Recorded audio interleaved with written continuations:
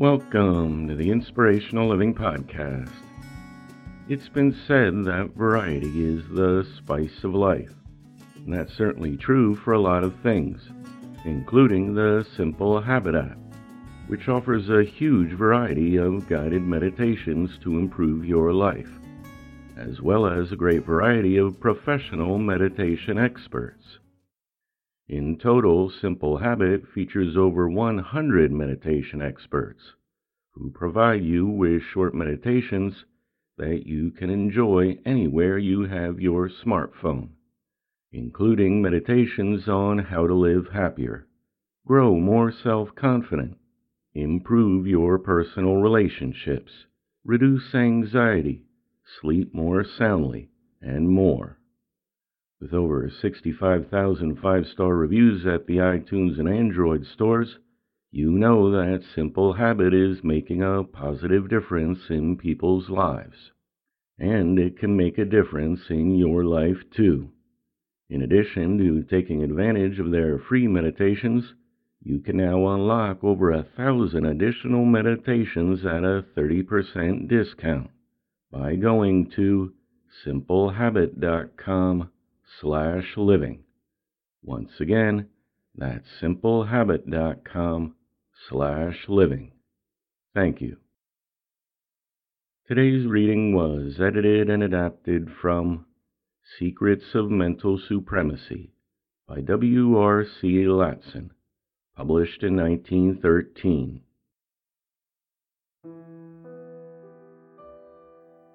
The value of any person to themselves and to the world at large depends in great degree upon their memory, upon your ability to recall and to use at any desired moment the recollection of what you have seen, heard, experienced, or thought.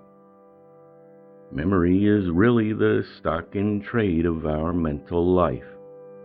Our perceptions bring to us a vast mass of experiences, things that we have seen, heard, touched, tasted, and smelled, our thoughts and experiences.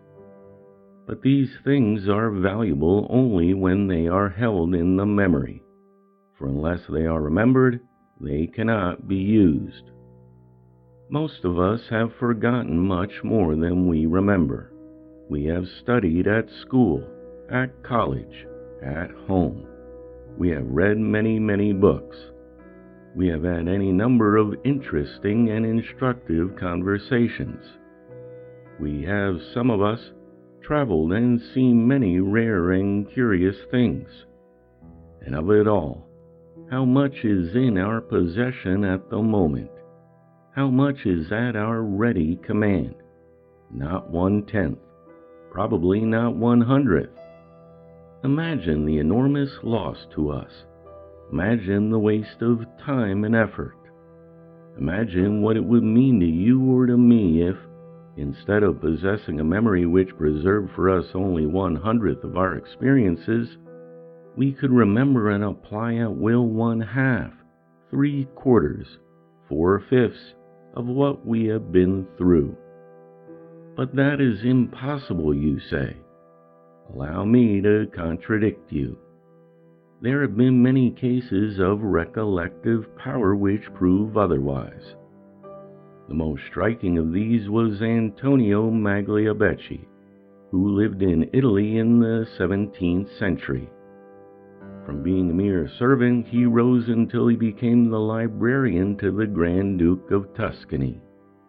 Magliabeci's memory was prodigious. Nothing that he had ever seen or heard or experienced was ever lost to him. It is said that after one reading he could repeat verbatim any book in the library of his patron, who at the time owned one of the largest collections of the day. Impossible, you say? Not at all. I know a man who can neither read nor write except to sign his name. He is an Irishman who began life in this country with a pick and a shovel. Today he is a man of wealth and power, financially and politically. He is a contractor, real estate operator, and is interested in several other lines of business. He keeps no books and employs no bookkeepers. All his values, dates, and figures are carried in his head, and at any moment he can tell you to a cent how he stands with any of his business associates. Whether one's ambition be literary, artistic, scientific, or as an entrepreneur, as a practical asset, power of memory is of the highest conceivable value. A good memory will give you an incalculable advantage over others, an advantage which no other mental qualification will balance. Memory training is not difficult. The mind is like potter's clay. It is easily molded, and there is no direction in which development is so easy as in the department of memory. Even a few days of practice along the lines which I shall suggest will generally make a noticeable difference, and 2 or 3 months of conscientious training will often be sufficient to transform a poor, weak, and inexact memory into one that is tenacious and reliable. In the first place, it should be noted that in reality there is no such thing as the memory. This might sound outlandish, but it is a statement of sober fact. There is no memory per se. There are only memories. When I say that, I am not merely juggling with terms. The difference is important and fundamental. What I mean is this: memory is not, as we used to be taught many years ago, a little section of the brain to be developed all by itself. Not at all. Memory is merely a term used to describe the way that certain acts or thoughts tend to remain in the mind. And every act or thought has its own separate little memory. Some acts or thoughts we remember easily. Other acts or thoughts we remember with difficulty, if at all. Some people have a good memory for names, but cannot recall faces. Others can remember dates, but have no power to recollect names, and so on. We remember best the things in which we have most interest, the things with which we are most familiar. The little memory of any act or thought may stick in the mind, or it may not. Whether it is or is not remembered depends mainly upon the amount of attention we have given to that act or that thought at the time it was occurring. If therefore we would have fine powers of memory, if we desire a large supply of clear, vivid memories all under instant command, it is essential that we should pay to the thing we wish to remember strict attention and careful study. And this is really the great secret of what is called good memory. In other words, a memory is simply a permanency, a recurrence of a perception. And that memory is clear and complete just in proportion as the perception was clear and complete. If, on an introduction to a stranger, I scarcely glance at their face and pay little or no attention to the name, I am not likely to remember either the person or the name. If, on the other hand, I look closely at them and attend carefully to the name, I shall be likely to remember it, perhaps for years. I myself frequently have been introduced to 25 or 30 strangers in the course of an evening, and I am usually able afterward to recall all or nearly all of their names and faces. This is merely the result of a habit of attention to the matter. Now then, based on the principle just discussed, we may formulate our first rule for the development of memory. Study the object you wish to remember in all its phases, in all its peculiarities, in all its relations. For the time being, keep every other thought out of the mind. Make the object part of yourself, and you will never forget it. I say object, but I mean, of course, anything, fact, figure, idea, principle, or plan, to all of which the same rule applies. So much for the rule.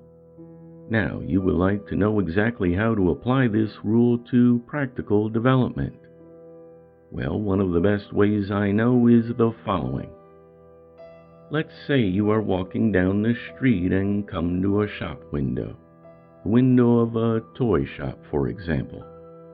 Don't stop to look closely at the toys in the window. That will merely confuse you.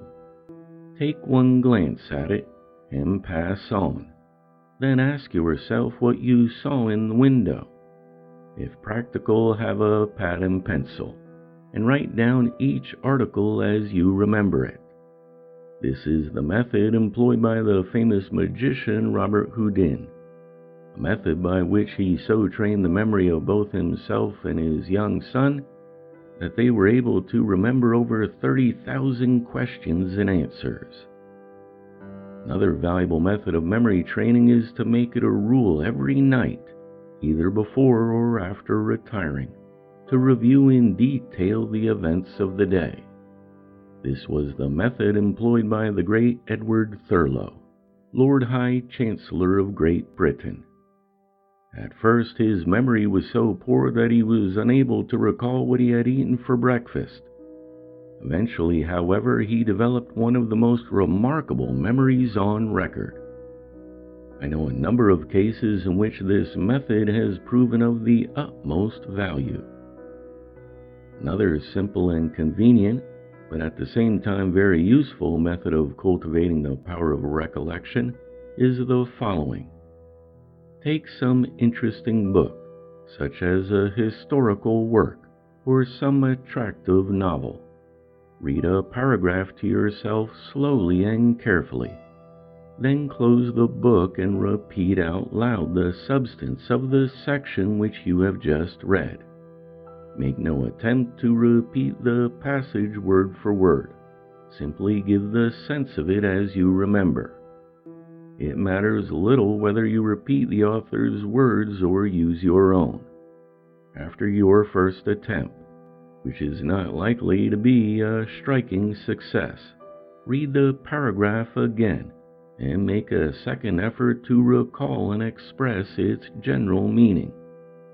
When you have learned this paragraph fairly well, pass on to the next, and so on, until you come to the last paragraph on the page. Then take that page as your task, and give an account of the entire page.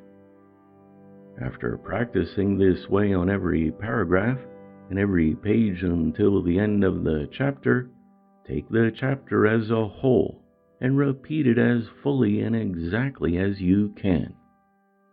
This seems like hard work, and it is at first, but it soon becomes interesting, especially as you begin to find that, although at first you were unable to give any clear idea of a paragraph you had just read, you are soon able to recall and to clearly express the sense of an entire chapter without any great effort or difficulty.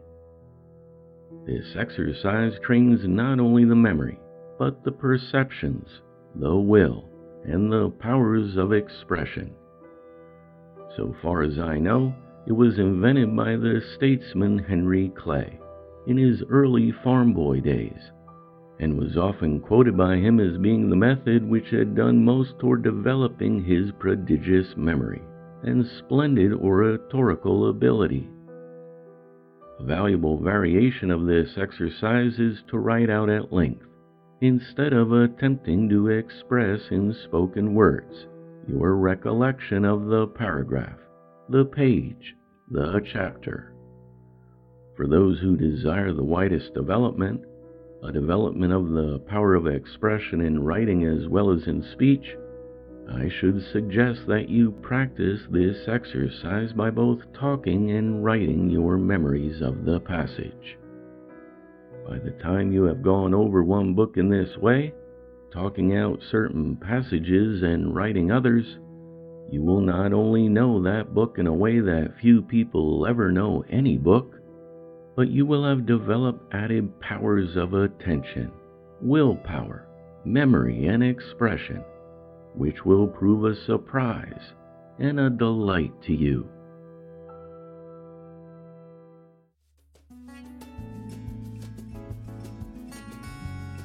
The Inspirational Living Podcast is a production of The Living Hour. Get your own private feed to our podcast with full transcripts delivered right to your smartphone by becoming our patron today. It costs less than a cup of coffee a month and will ensure the production of our podcast for years to come. Visit livinghour.org/patron. Thanks for listening. I look forward to talking with you next time.